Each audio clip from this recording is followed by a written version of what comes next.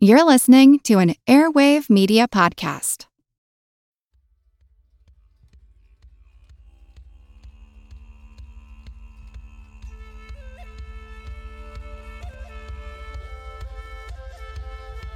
Hello, friend. I'm TK, your tour guide to the past, and you are listening to For the Love of History, the podcast where we talk about world history, women's history, and weird history. Welcome to Season 6. I am ecstatic. I missed the bejesus out of you. How have you been? Have you been being nice to yourself? Have you been drinking your water? Let's take a little sippy sip together. Okay. Much better. Season 6. We are here. We have arrived. And we've got so many fun things in store for this season. Amazing guests, bonus episodes, a revamped Patreon with lots of new goodies, which shout out to all of the History BFF patrons who have made so many things possible, like purchasing a royalty-free music site subscription to up our musical game here on the audio, and now the visual versions of For the Love of History. Yes, my delicious little donut, For the Love of History, is on the YouTube. Excuse me for that. So now you can see all of the very appropriate facial expressions that I make while talking about garbage humans and righteous vengeance. I am so excited to start this new chapter of For the Love of History with you. So without further ado, let's get into the first episode of Season 6. Today we are traveling to the Golden Horde, the so-called Land of Barbarians, which is not a nice name, to discuss one of the many regions in the short history of the Mongolian Empire, and the tragic story of the Mongolian empresses. So, hop on into the time machine with me, grab a cheeky little beverage, and let's get to it. Were to ask little 6-year-old TK what the Mongolians were like, I would have sat you down in front of the VHS player that would most assuredly be showing the 1998 version of Mulan and told you this very large man and all of his other large men with the mean hawk is what Mongolians are like, which is just another lie told by Disney. The entire Mongolian Empire, I have come to find out, is quite misrepresented. Now, this podcast is not turning into a Genghis Khan fan page anytime soon, but I do love dispelling misconceptions and giving context. Context is what fuels me. So, let's briefly talk about the Mongolian Empire and what it was really like and what it was in the first place. The Chinese empires of the 12 and 1300s were very unkind in their description of the Mongolians.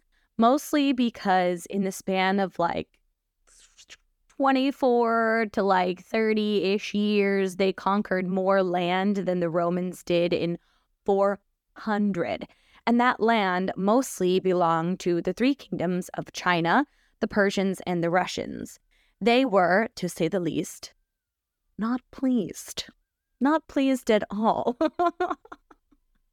All three of these cultures had their own ruthless streaks of conquest and colonization. But when you are on the receiving end of the conquest and colonization, perspectives change. It changes a bit. The Mongolians were portrayed as simply barbaric and uncivilized. And though they were indeed ruthless, that was not all there was to them. For years, the Mongolian steppe, was made up of about 5 major clans and a ton of other small clans, all kind of fighting for power, fighting for land. Each one of them had their own Khan. Khan isn't actually part of Genghis Genghis name. It's actually a title given to rulers in Central Asia. Fun fact. Things were very unorganized until little Genghis Khan did his thing and united them all.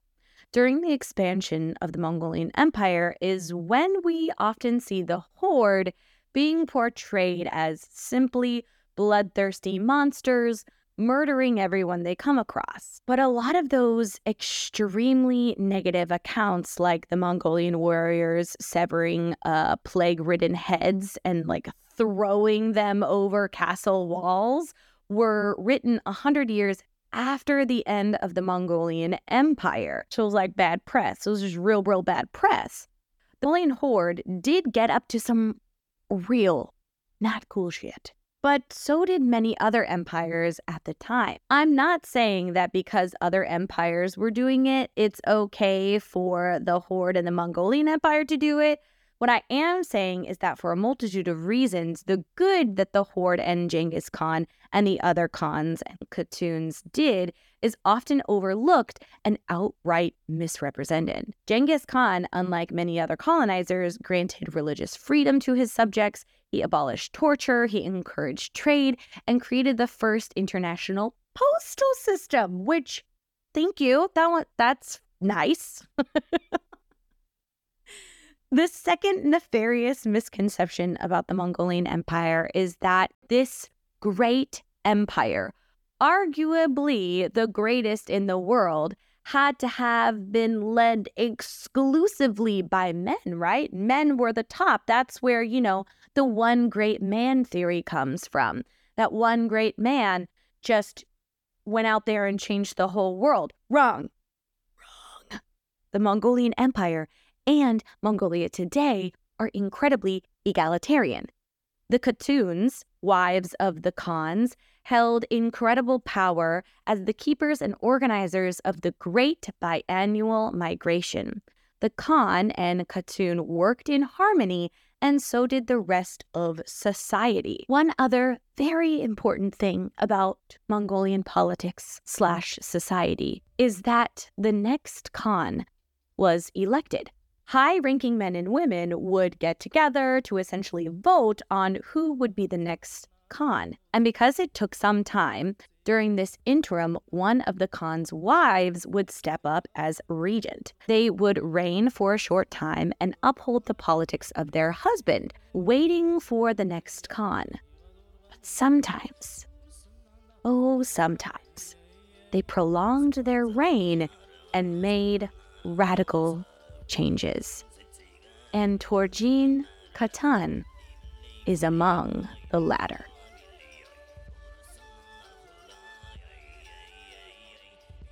Our story of one of the most powerful women in human history begins.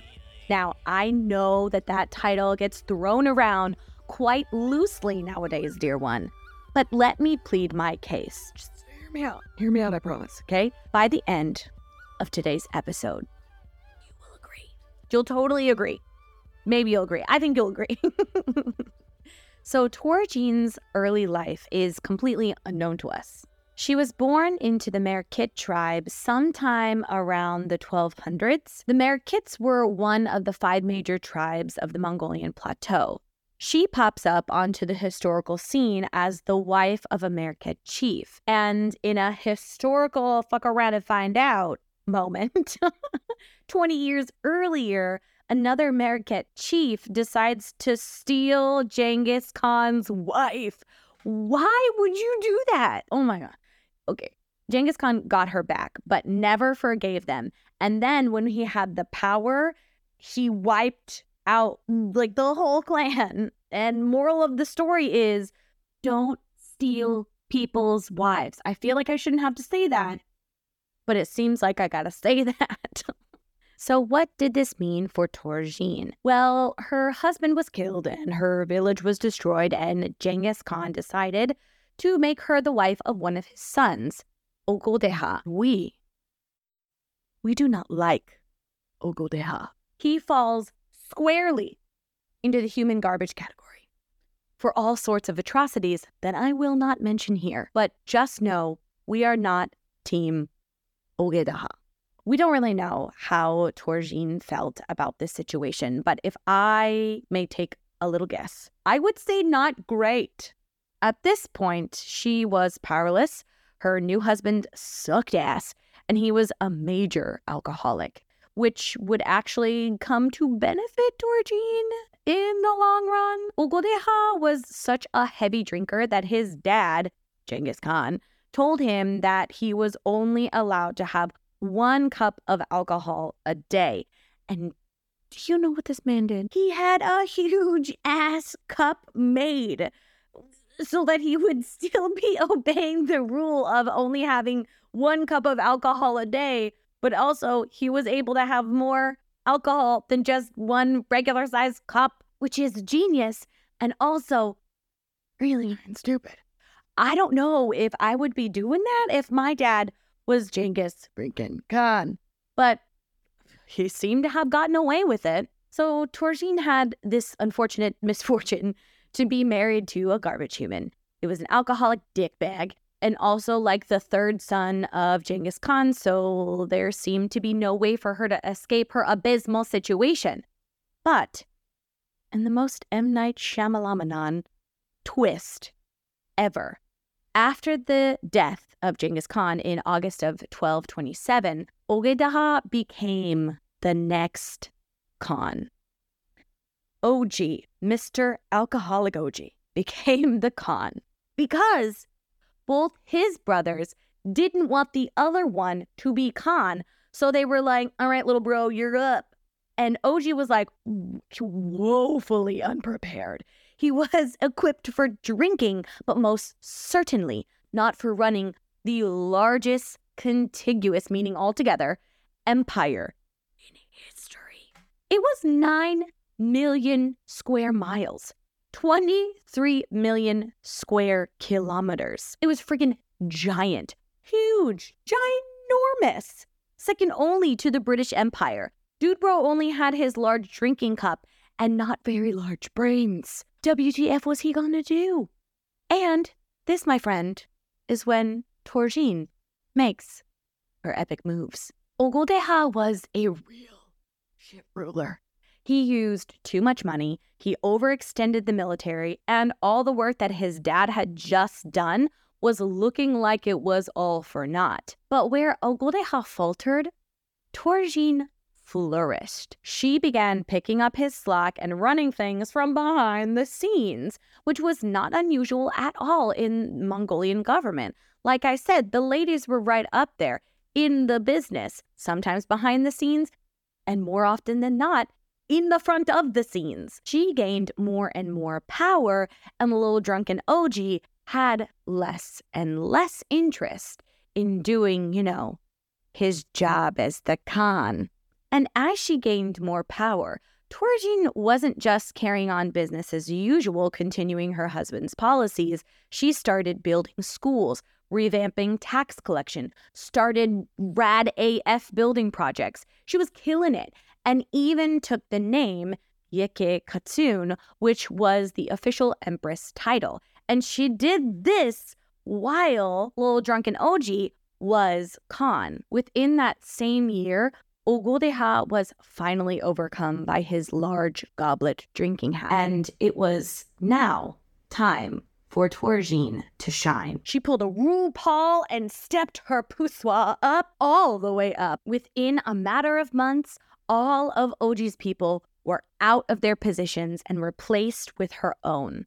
The interim was only supposed to last for a few months or a year maybe, nothing super long, but Töregene kept delaying the secession vote and kept delaying for 5 whole years until she had enough power to make the secession go in her favor. She had 5 sons and wanted her son Gaiguk to be the next Khan, but that required some bad bitchery. She began reorganizing the empire and just killing off everybody who stood in her way and forcing whatever policies she saw fit to make it possible for the vote, air quotes, to land squarely on the shoulders of her son.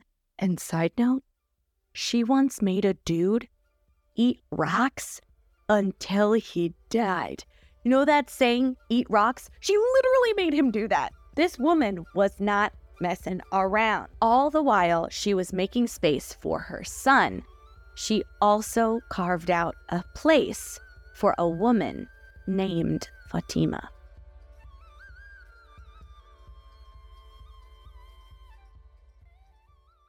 We interrupt this program for a very special announcement. Back during season 5, I was approached by Trovatrip to host and create a travel meetup with and for the History BFFs. This could be a trip to Japan. You could come see me. We could travel together to some of the places that we talked about. We could go to Egypt and see mummies, or Greece, or Italy, or literally anywhere. But in order for this trip to happen, we need to know where you want to go and what you want to see. In the show notes, there is a quick 2-minute interest survey that will help get the ball rolling on this event. Even if traveling isn't in the cards for you right now, you can still fill out the survey to show me and the Trovatrip team where you would be interested in seeing and possibly set up a second or third meetup if there's enough interest. I would really appreciate you taking the time to fill that out and help make this happen. Thank you so much. Okay, back to the Empresses. Bye! While Töregene was dropping the hammer and literally making dudes eat rocks, she was putting all of her peeps in positions of power. And her main peep, Le Grand Peep, if you will, was a woman named Fatima. I'm not sure if she was enslaved or just taken prisoner in her early life. We don't have a lot of information about Fatima, but we do know that she was Shiite Muslim and probably Persian or of Tajik descent, which makes total sense because Mongolians didn't force people to convert to their religion, whether they were captive or came into the empire of their own will. Proselytizing was not their bag. Before becoming Le Grand Peep to Töregene, Fatima was a brothel owner and somehow escaped her enslavement or servitude, whichever it was, before she somehow became Töregene's servant when Töregene was voluntold to be Lil Drunken OG's wife. The two became very, very close, and after Töregene fully came to power, Fatima was never far from her side. The two were always together. It's said that Fatima was granted access to Töregene's tent at any time. And it's also said that Fatima was privy to intimate information. And, it's a big and, Fatima would come to be called Khatun as well. Ooh. What? And a little baby side note, Töregene didn't elevate any of her other 5 sons to positions of power like this. And also, this episode is called The Tragic Tale of Two Empresses. You knew when you clicked on it, okay? So this is a spoiler, kind of not so spoiler. They totes have a tragic lover's ending. Now, if I were the Discovery Channel, or if I were a PBS documentary, I would say that they were best friends. Just the bestest of best friends. They just really love spending time together, and that's all. But this, my delicious little donut, this is not that. This is not that at all. This is for the love of history. And dare I say, these ladies were in love. In capital Love, love. They were a couple of badass queens. You can't tell me any different, okay? Unless further evidence comes up that explicitly states that they were not together. But you can let me know what you think, okay? Let me know what you think. Send me a message. Let me know your thoughts. So after about 5 years of badassery, Fatima and Töregene had gained enough power and made enough change to secure Töregene's son, Gaiguk's position as the next Khan. She had done it. She fixed all the dumb shit her husband had done. She secured her place, Fatima's place, and made her son Khan. She also successfully ran the largest contiguous empire in history. Not everyone may have liked her, but she held power and enacted change. And this is why I say that she was one of the most powerful women, people in history. Töregene and Fatima, feeling hella accomplished, decided it was time to retire together and live out the rest of their lives in peace. And they did so for a short time. Almost immediately, Gaiguk turned on his mother for the dumbest reason. The dumbest reason. You're going to be so mad. You are going to be so mad because I was so mad. So let's just take a deep breath. Just prepare ourselves. Just take a little bit of a sippy sip because I can't. It's so dumb. It's so dumb. All right. Are you ready? So Töregene had 5 sons, right? And one of them was a huge dick. His name was Khatun. He really wanted to be the next Khan, but for whatever reason, Töregene was like, no, thank you. It's not going to be you, my friend. It's going to be your brother, Gaiguk.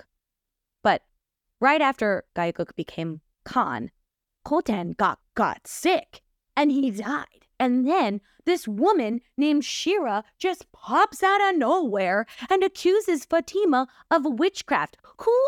First of all, who are you, Shira? You don't even go here. GTFO, who are you?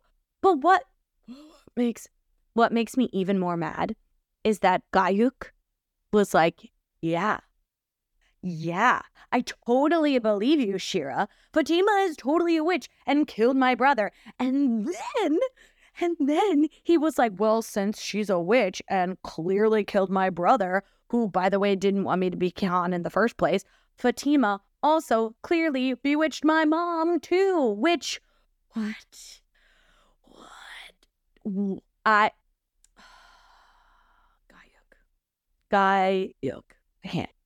I cannot with this man. So, what did Gaiguk do? Well, Mr. Shit for Brains sent messengers to his mother's place and was like, Mom, you're bewitched. We need to take Fatima so you won't be under her spell anymore. And Töregene was like, no, I would rather kill myself than let you take her. So the messengers left and told Gaiguk, and I'm sure Shira was like, I told you, she's under spell, it's witchcraft, meh. So Gaiguk just kept sending messages not messages. He was like DMing his mom. Mom, hand over Fatima. No, that's not what's happening. TK, jeez. So he kept sending messengers after messengers to get Töregene to give up Fatima. And she just wouldn't because, again, they were in love. So finally, Gaiguk had enough and he took Fatima by force. And she was tortured and killed in the most brutal way that I'm not going to go into right now because I really don't want that to be the last thing that you remember about Fatima. I don't want it to be that. If you want to know what happened to her, I'll put a link in the show notes, but like all the trigger warnings, my friend, all of the trigger warnings. It was awful. So Töregene also passed away during this time, but we're not sure how, we're not sure when, if it was before or after Fatima was taken. But I refuse to end the episode like this. No way, dear one. Absolutely not. Töregene and Fatima were too badass for me to let this episode end like this. Töregene, through luck and her smart-ass brain, went from being the widow of a chief to a wiped-out clan to ruling a 9 million square mile empire and saving it from her dumbass husband. Fatima as well came from nothing and became a queen. And the two, however brief it was, made a place for themselves to be alone together and to be happy.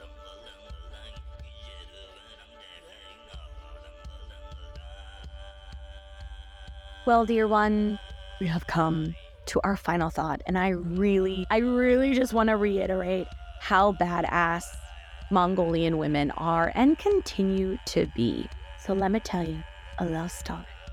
During the reign of Töregene and Fatima, 2 of the other 3 divisions of the empire had female governors. So it was like at the tippy top, Töregene, and then the governors ruling the 3 parts of the Mongolian Empire, because it was a big empire and needed some help. 2 of the 3 were women. There was only one dude in power during this time. One.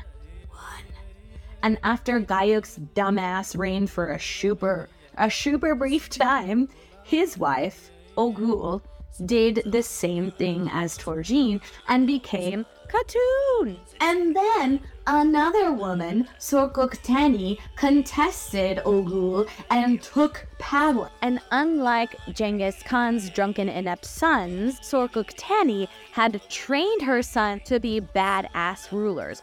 All of them would become Khan, and one even established a new empire in Persia. What Sorkuktani did was so amazing that a Persian chronicler wrote that if history had produced one more woman equal to Sorkuktani at this time, then surely women would have been judged as the superior sex. So, fuck that one great man theory, and never, ever let anyone tell you that women haven't made great waves in history. Ooh, spicy TK there at the end. All sorts of fired up for season 6.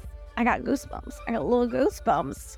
I hope you enjoyed Spicy TK because she appears quite a few times in this season. And I also hope that you enjoyed our story today, friend. If you did, please consider leaving a rating or review and sending this or any episode to a friend that you think needs to be in the History BFF Club. This helps For the Love of History so much and allows me to make better content for you. And don't forget to go over to YouTube, that's linked in the show notes, to leave a comment, leave a like, and subscribe to For the Love of History YouTube channel, which is so exciting for me. If you'd like to support For the Love of History in other ways, you can purchase some fabulous merch. Like I'm wearing right now if you're watching the YouTube version. Ooh, it's so nice. Or you can become a patron for just $2 a month. You can get a welcome card and stickers, access to Sleepy History episodes, research updates, reviews, and merch discounts, and much, much more. You can now also sign up for a trial to see if Patreon is right for you. You can also send me a message on Instagram or TikTok or now YouTube to let me know what you thought of the episode. I love hearing from you and nerding out together.